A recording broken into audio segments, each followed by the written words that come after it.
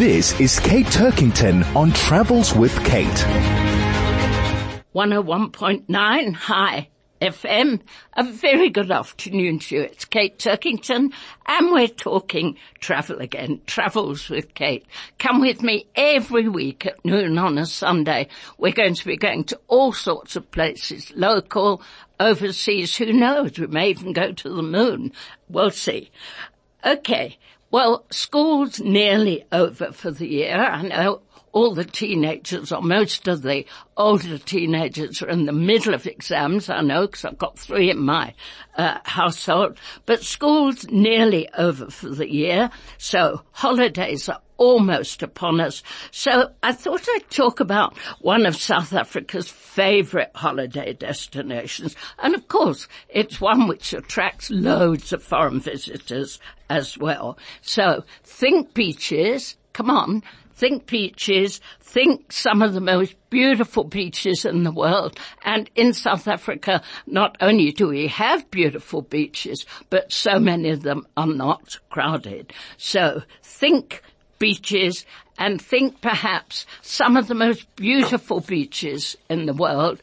And where am I talking about? I'm talking about Plettenberg Bay in the Western Cape, or as the locals call it, we call it Plet.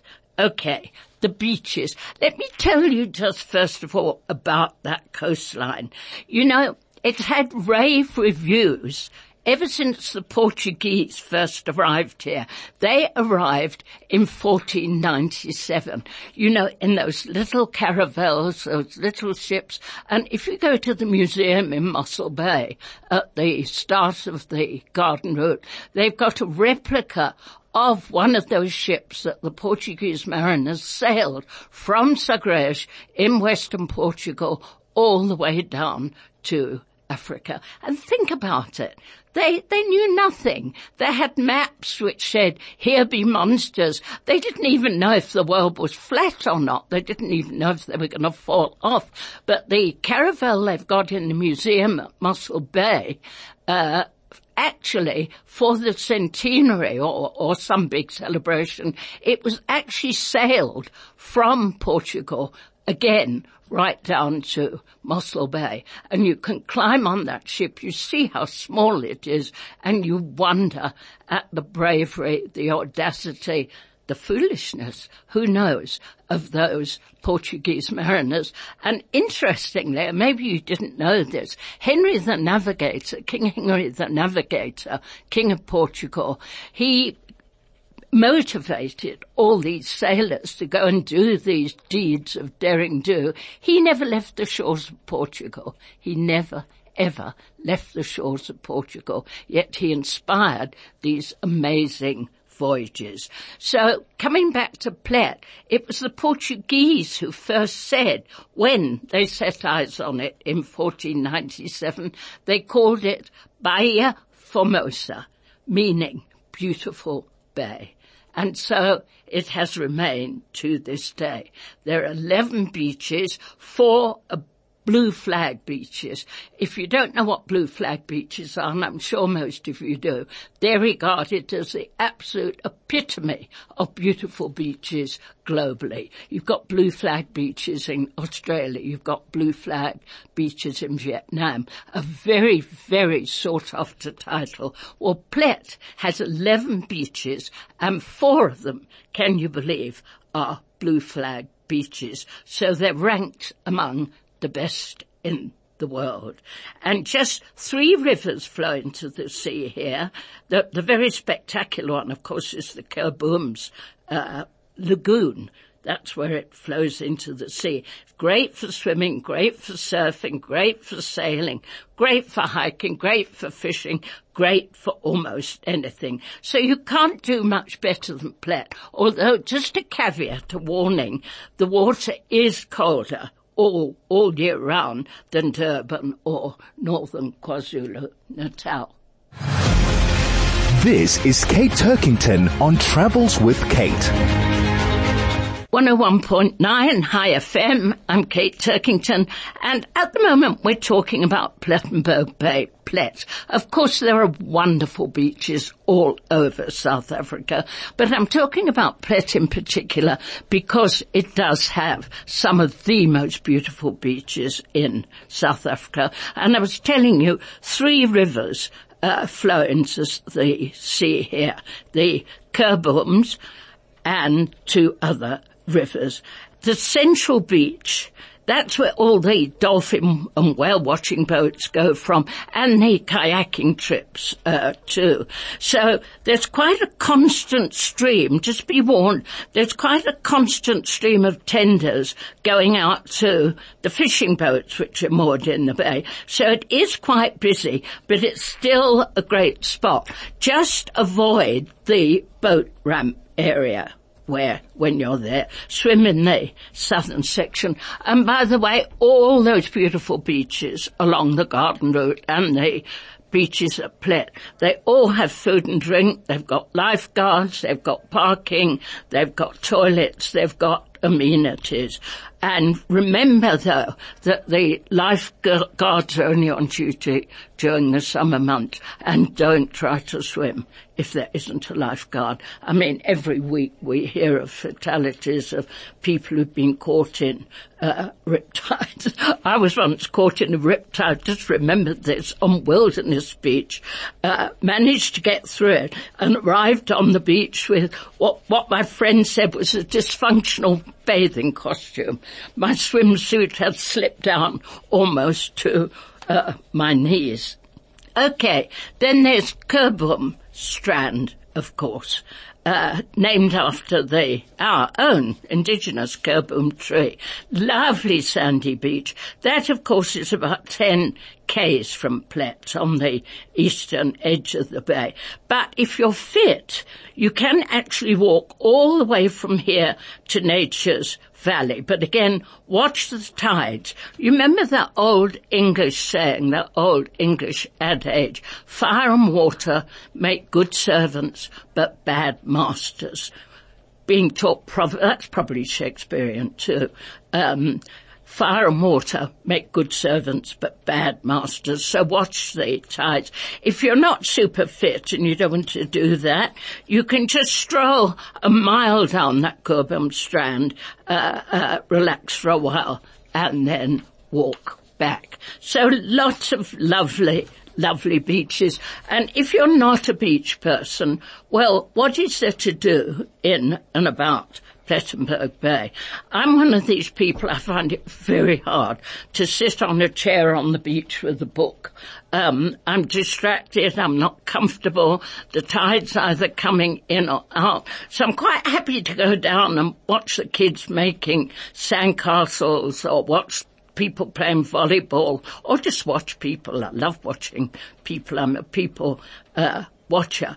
But I'm going to be telling you about lots of other things you can do if you want to be more active, and also lovely places to visit. I was there in Plet. I was actually lucky. I was staying at the Plettenberg for a couple of nights, but I was updating a big international travel guide earlier this year, so I was able to visit a lot of places along the garden route. So it's all very fresh in my memory still. So I'm going to be talking about some of the things you can do: walking, hiking, kayaking, and the ultimate, of course, the bungee jump. More of that anon. This is Kate Turkington on Travels with Kate. 101.9 High FM. We're talking travel, and we're going to be talking to about a place maybe you don't know about. If you're on Facebook, you would have seen references to Lion Rock, but it's a wonderful sanctuary in the Free State, called Bethlehem. How appropriately it's called Bethlehem. But joining me now to tell us much more about it, because it's the most wonderful place and they're doing the most wonderful work. And she won't say that, so I can say it for her, is Elise Parker from Four Paws. Elise, first of all, tell me about Four Paws. That's 4 paws, like a dog or a cat or a lion or a tiger has. Tell me about the organisation Four Paws. Kate, we're a global animal welfare organisation for animals under direct human influence. So what we do, we reveal, and then we rescue, and then we protect. Okay, so that is for animals in really tragic circumstances, like in zoos and in circuses and also in war zones. And after we've rescued them, we bring them to places, sanctuaries, either in Europe or in South Africa at Lions Rock, and then we give them a forever home where they are in appropriate circumstances for that species. So Lions Rock is the sanctuary. Where is it, Elise? Lions Rock is in the best part of the Free State, the Eastern Free State, and it's among all the high hills there. And Lions Rock is part of Bethlehem, so the community there as well. They're also very welcome always at Lions Rock, also the Free State community, and of course the whole of South Africa. So it's about half an hour's drive from Bethlehem, but that's about 4 hours drive from Johannesburg. But if you were going to Durban, say, or if you were going in that direction, it's not a difficult stop-off to do. And of course you've got accommodation, haven't you? But we've got a lovely accommodation, and now after COVID we've just sorted everything out again, and we are down there with lots of packages, wonderful packages, weekend packages, and we also have the lodge. The lodge is accommodation on Lions Rock, and the packages that we've put together has got tours in it, Kate. So the tours are actually there. At present we have more than 70 lions there. We've got more than 23 tigers and 3 leopards. So these are in enclosures. We are not a petting zoo. We don't do cub petting at all, but we are a big, like a sanctuary where somebody can get on a safari vehicle. So we have the tours with the safari vehicles, and we show our visitors the lovely animals. We tell them their stories, and we have an air bridge. So the air bridge is where we invite people to come up sort of like 5 or 6 meters into the air, and from the top of the air bridge and a platform there, you can see the whole of this lovely Free State Valley. You can see the Lion Valley. You can see the Tiger Valley.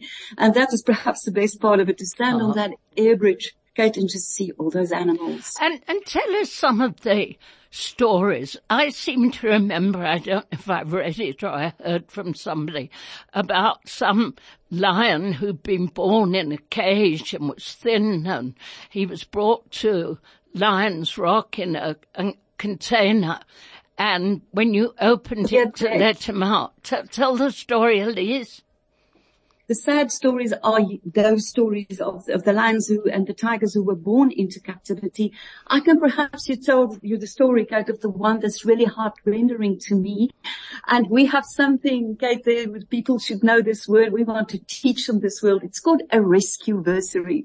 And that is when we have the anniversary of an animal that we've rescued, and the rescue-versary is the day that we welcomed them at Lions Rock. Now, the one with the rescue-versary in August was Laziz. Now, Laziz came to us in 2016 already, and all these years he had a beautiful life in the African sun. Now, he didn't start out with very good circumstances, Kate. It's actually very sad. He's a lion. He's a tiger. He's a male tiger. Okay. Yes. Okay. So he was in the Khan Yunis Zoo, which was regarded as the worst zoo in the world. That was in the Gaza Strip. And that was during the conflict there. And for 3 weeks, Laziz was totally abandoned with the other animals in the zoo. We came to hear of it, the Four Paws office in Vienna, and we decided to go in and to save those animals. Laziz was the one animal that they brought to South Africa. But of course, when we welcome the animals down at Lions Rock, Kate, we need to get them calm again. We always think about the trauma they've been through. Mm-hmm. And it was for about 6 months. And then, Kate, it was the Free State thunderstorms. And everything about those bombings, while he was abandoned in a zoo, in a little cage as big as a toilet, and his partner, his tiger partner passed away during those 3 weeks, he was reminded of everything then when the first Free State thunderstorms started. Now, Kate, you've been through a few of those thunderstorms. You know what it is all about.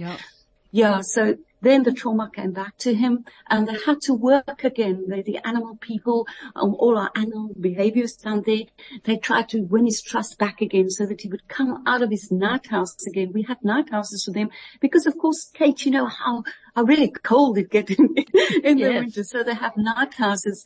Yes, and Aziz then used to go back into his night house just to sort of just be away from the thunder. But they had to work at him again. Kate, and the good news is, after these 6 years, Aziz is not afraid of a Free State thunderstorm anymore. The trauma is a little bit past him now, and he's just a very happy tiger in his own enclosure. And Elise, I know you said you're not a petting zoo, and I know that the worst thing anybody can do, and I must admit, before I knew years ago, I took my kids to go and pet lion cubs. I'd never, ever do it again. And tell us why you never, ever should go and pet lion cubs or go to a petting zoo. Okay, there's no judgment from our side for anyone who has done this, because we know it is our responsibility to put the information out there. Okay, if you do cub petting, if people, because they don't know about petting, if they have taken part in this is the first step of a very vicious cycle of exploitation of lions in South Africa. Okay, and the good news is, and we really need to thank yourself and the media for this, is we've just had a petition with 150,000 signatures actually saying break the vicious cycle. And this vicious cycle, it starts with the cub petting. So once the cubs are about 2 months old, on some of these lion farms, people can go and they can pay money and have the cubs on their laps, have a selfie. So we get a lot of selfie cubs. Those selfie cubs, after 2 months, you can't put them out for selfie cubs anymore. They just get too heavy, and then they go on, and they are then the sub-adults. They are sort of like the teenagers, and people start walking with them. They start playing with them, also paying money for that. After that, once again, the second phase of that cycle, they've got no use for them, so they start breeding with them. Once they started breeding with them, they've got no use for them. After a while, they then get shot as trophies in trophy hunting, and still in the fifth phase there, Kate, they then become lion bones, or they get sold while they're still alive to people who will make lion bones of them. So this is the vicious cycle, Kate, that we're trying to break. And we just ask your listeners, please don't support cub petting, because that is where the vicious cycle starts. But no judgment from our side. No, they're taken away from their mothers when they're tiny and handled and fed by volunteers or staff at these zoos, these petting zoos. Then, as you said, they're all cuddly and lovely. Then they grow up to be teenagers. We know how difficult teenagers are of any species. Then they just go on to be brood animals. They're going to be used for breeding, and then they're going to be used as trophy animals. It's going to be canned lion hunting, isn't it? So it really is a vicious, vicious cycle. There are two huge myths about this, Kate, that we're trying always to explain to people. So when they sit down, you might also experience this. There's always the story that, the mother, the lion mother, threw these cubs away. That is such nonsense, because if we just had to count all the bad lion mothers, Mother Nature would never have any lion cubs out there in the wild. There's no such thing. So that's the first thing. They appeal to people's sympathy. This poor cub was thrown away by its mother. No, it wasn't thrown away. It was taken away. And lions are social animals. They want to be together. We see them in prides. That is what they want, to be with their mothers. So the mother then has trauma, and the little cub has trauma. The second myth, Kate, is that this is done for conservation. That is also just so much nonsense, because these animals cannot be put back into the wild. They're domesticated now. They can't hunt.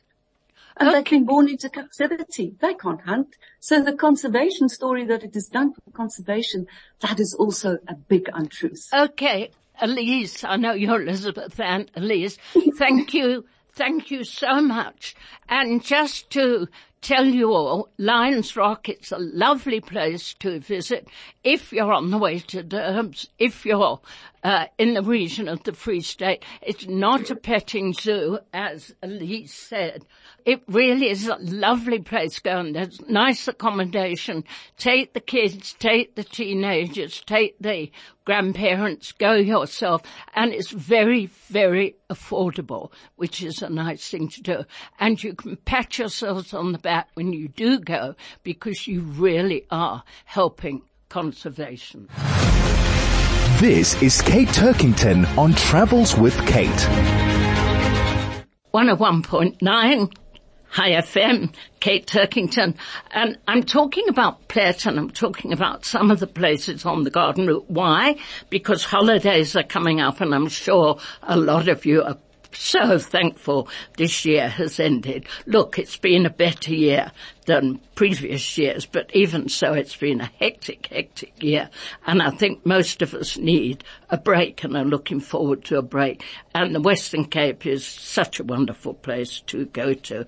Now, if you want to do walking or hiking, and I'm sure many of you know this, go to Robert Nature Reserve. There's 3 fabulous walks. I did the one. Okay, all are equally spectacular, but let me warn you, even the shortest needs you to be quite steady on your pins, because there are rocks to clamber up and down. So no flip-flops, comfortable shoes, and if you're doing the longer walks, obviously you're going to take water and sunscreen and your binoculars, of course. So the shortest one, which is one I did, luckily I had a big strong man to help me over some of the tricky bits. It takes about half an hour. I think it took us about an hour because it was a gorgeous day. There were dolphins in the bay. There were sunbirds and Cape sugarbirds in the Four-Paws. So we took longer, but you get great views of the ocean and you can manage it, but don't be. I went on to TripAdvisor and somebody said, oh, it's such an easy walk, anybody can do it. No, you need to be, as I say, steady on your pins and take your time, but it's not a route march. It's not a route march. The longer walks, about 90 minutes, maybe 2 hours, you go past a seal colony. And if you're very fit, and you need to be fit to do this, 3 hours for the that shortest walk. Sorry, not the shortest, the longer one. I've divided them into 3. The short one I talked about, the longer one. I'm now going to talk about the longest one. That goes right to the end of the peninsula. Wonderful views of dolphins and whales offshore. Some of my colleagues who were with me did that. They took over half a day to do it. But if you take a picnic or padkosh, you could spend the whole day doing it, because you'll certainly want to stop and admire the views and the wildflowers. And if you've got time, if you are giving yourself time, there's an amazing archaeological excavation exhibition at Nelson's Bay cave. You just climb down to the cave, and the display shows you the occupation of that cave over thousands of years. By the way, all the information for these walks and hikes, what I'm talking about, you can find on Cape Nature. So that's www.capenature.co.za, just capenature.co.za. But if you don't particularly want just sea views, some of the best scenery along the garden route, go to the Tsitsikamma section of the Garden Route National Park, and that's between Nature's Valley and Plettenberg Bay. Look, you can do the 5-day otter trail. One of my daughters did that earlier this year. I think she's still recovering from it. It's tough, but I'm booked up like a year in advance. So if you want to do the otter trail, get onto Cape Nature and book well in advance. A shorter trail and somewhat easier, the dolphin trail, that's also booked quite heavily in advance. But really, if you love hiking and walking, some of these hikes are really among the best in the world. That's not puffery. They really, really are. Okay, so you're not super fit. A less strenuous option is Storms River mouth. I love Storms River mouth. And that's where the river enters the sea. There's a narrow channel there between very sheer cliffs. And get yourselves off to the City Karma Visitor Centre. And that's where the trail starts. And it goes down through the forest over a narrow suspension bridge, which is strung out over the water. If you're, again, not too steady on your pins, have an arm to hold on to or hold on to the rail. I mean, look, it's not perilous, but it can be a bit rocky. And then the other side of the bridge, the trail, it's quite steep then. It climbs up to a bluff which overlooks the river and the sea. So there's lots and lots of trails, and as I say, you can just get onto Cape Nature and find out all about them. Okay, so you don't want to do hiking or walking, you want to do mountain biking or just biking. Look, all the biking trails do require a certain degree of fitness. The Storms River mountain bike trail, it's 22 Ks, but if you can do it and you're fit, do it, because it's absolutely amazing. And by the way, if you don't want to take your own bike down to Plettenberg Bay or any of the area, there's a place in Plet called the Bike Shop where you can actually rent your bike. And the thing about the bike shop is they've got very friendly, knowledgeable staff. They're all bikers or mountain bikers themselves, and they give you up-to-date advice on the best trails in the area. And something I did, if you're not up to tackling a trail, you can hire an electric bike. That's my way of biking. You sit on the bike, and if you come to a bit of a hill, you just put the motor on and off you go. So electric biking too. And if the forest too, you can do some lovely Segway trails. I'm a bit nervous about a Segway trail. I once did one in Madrid and was, I don't know, it was okay, but I didn't feel all that confident and comfortable.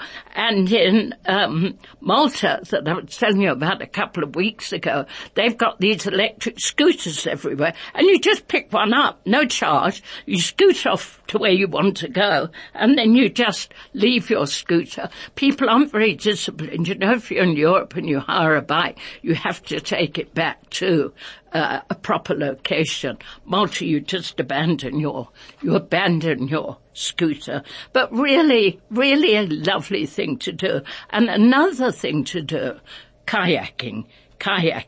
I mean, if you kayak on Plettenberg Bay, it's not only a wonderful way to see the coast, but very likely to see in-season whales. Of course, it is whale watching season now. Dolphins are there all the year round. Look, if you're kayaking, you're not going to see as many creatures if you're as if you're on one of the big boats, but it's far more intimate and it's far more exciting, actually, if you can paddle past, and you can paddle past that Cape Fur seal colony on Robberg. Expect the smell. I think always with seal colonies, I was off the coast of Namibia a few months ago, in Wellfish Bay, big seal colony. You smell the animals before you ever get to see them. And if you are kayaking, be quite careful as you go out because of the fishing boats moored in the bay. It's quite busy. As I said earlier, with the swimming or whatever, just avoid the boat ramp area. And after the break, I'm going to tell you about the ultimate thrill, the ultimate thrill. And if you only try one bungee jump once in your life, even higher than the Vic Falls one, the Blokans River Bridge. It's 230 meters, the highest commercial bungee jump in the world. The span of the bridge is the third highest bridge in the world, and actually the highest in the southern hemisphere. And be sure, if you do the bungee jump, pay a little bit extra and get the video, because then you can dazzle your family and friends with you jumping off the highest bungee jump in the world. And if you don't want to fling yourself off the bridge, there's a walking tour. Also not for the very faint of heart, because it's quite high and exposed, but you can watch all the bungee jumpers. This is Kate Turkington on Travels with Kate. 101.9 High FM. I'm Kate Turkington. We're talking travels. And I did say a bit earlier we might go to the moon. Well, we're going to the moon through the pages of a new book. And this is the section of the program where I suggest to you books that are great to read while you're traveling, while you're sitting in an airport, or armchair traveling, or books to give to family and friends. Now, did you know that supermassive black holes can sing a super low B flat? Did you know you could grow turnips on Mars if its soil weren't full of rocket fuel? Well, a new book is called The Milky Way Smells of Rum and Raspberries and Other Amazing Cosmic Facts. The Milky Way Smells of Rum and Raspberries and Other Amazing Cosmic Facts. And it's by Dr. Gillian Scudder. And she's like I don't know if she'd like me to say this, but she's like the female equivalent of the naked scientist. She's an astrophysicist. She's a prof of physics and astronomy at Oberlin College in Ohio, very prestigious college that. And what she does is she makes space accessible to those of us who don't have degrees in astrophysics or science or astronomy or whatever. So it's full of the most exciting ideas. Listen to this. The moon smells of gunpowder. Saturn's rings are falling apart. Some galaxies look like jellyfish, and so on. This would be a great present, birthday present, bar mitzvah present, whatever, for a teenager who was interested in sci-fi, not fantasy, because this is the real McCoy. This isn't made up stuff. So, did you know, I certainly didn't, the universe is beige on average. You look up at that night sky and you see we are so lucky in South Africa. We have the most wonderful skies. Okay, if you go to the Kalahari or you go into the desert somewhere, you go into the Northern Cape, you go to any desolate place, you will see stars like you've never seen before. You know what the Sam Bushman once told me many, many years ago? I was in the Makati Pan in Botswana, and we were out camping one night with some of the Sam Bushmen, and they said, shh, listen, you can hear the stars sing. Shh, listen, you can hear the stars sing. And even in Johannesburg, even in the cities, on many a night, we can see beautiful stars and planets. So I look up at the night sky if it's a clear sky, and I can do a few of the planets. I can do Mars and Jupiter, Milky Way if it's there. But now Dr. Gillian Scudder tells me the universe is beige, which is such a boring colour. And our galaxy is flatter than a credit card. You know, it's like time and space. You know, I hear that we're X light years from the moon. I must tell you, I'm right brain, I'm not left brain. We hear something is, and it's so hard for people who don't have that kind of brain to get their heads round things like the universe and to know that somebody once said to me, I think it was Carl Sagan, many moons ago I was interviewing him, and he said, imagine holding a grain of sand stretch your arm out, put a grain of sand on the end of your finger, and then beyond that, as far, not even as far, further than the eye can see, are galaxies after galaxies after galaxies after galaxies. We're not even a dot, I don't think, in the cosmos. So, and the galaxy, as the title of the book says, the galactic center tastes of raspberries and smells of rum. She explains all this. I can't explain that. If you read the book, it's very, very well explained. One of the black holes is surrounded by water, and some of the stars, even in our little galaxy, are just passing through. It rains on some of the brown dwarfs. It rains diamonds on Neptune.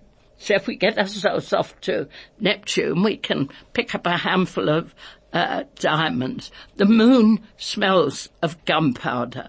Okay, there's just the most wonderful, wonderful concepts she explains here.